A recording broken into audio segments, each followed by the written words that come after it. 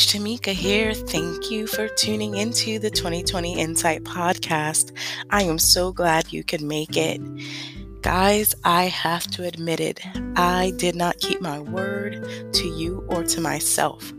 I was supposed to start exercising and chronicling it. I didn't do that. I did not keep my word, and I am sorry, y'all.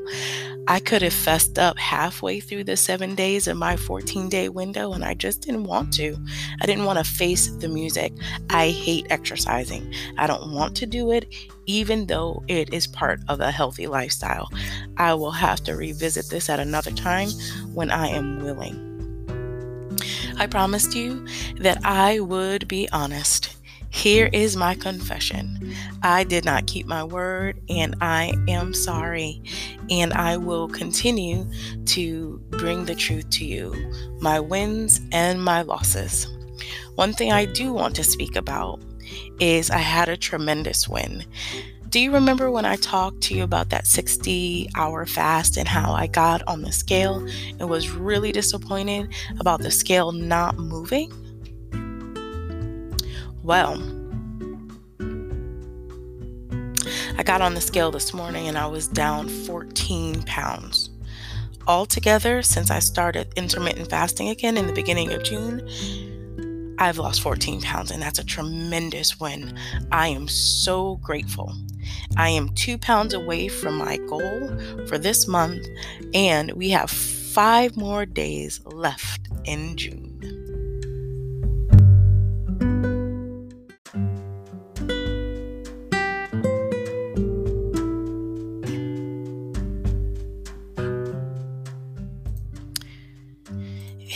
It's one thing to tell yourself that you're going to do something, but it's another thing when you actually keep your word.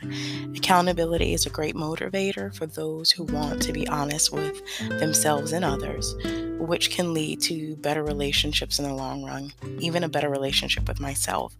Accountability is also crucial if we want to be honest to the last thing that we wanted to hold accountable to. So I promised that I would be accountable to you. I promised that I would share with you when I made a win and when I made a loss.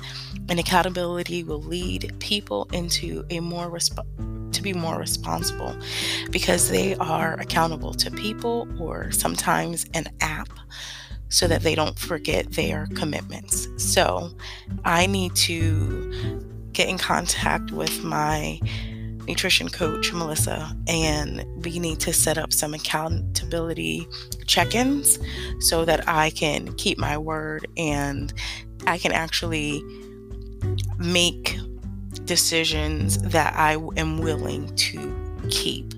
I knew that it was a real long shot for me to want to do this exercise chronicling, and I was hopeful that it would work, but I wasn't committed, and that's unfortunate.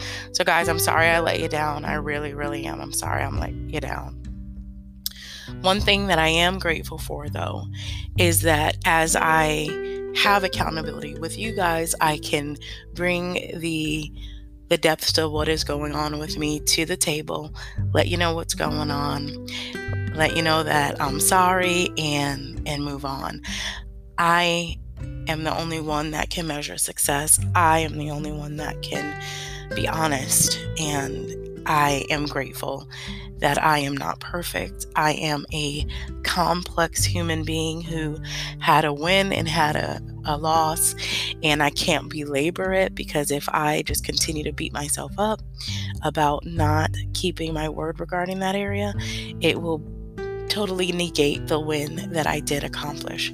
However, I will keep my word to you in being honest. I will let you know if I didn't do something or if I did. I am a human just like you. Aren't you glad that you don't have to be perfect?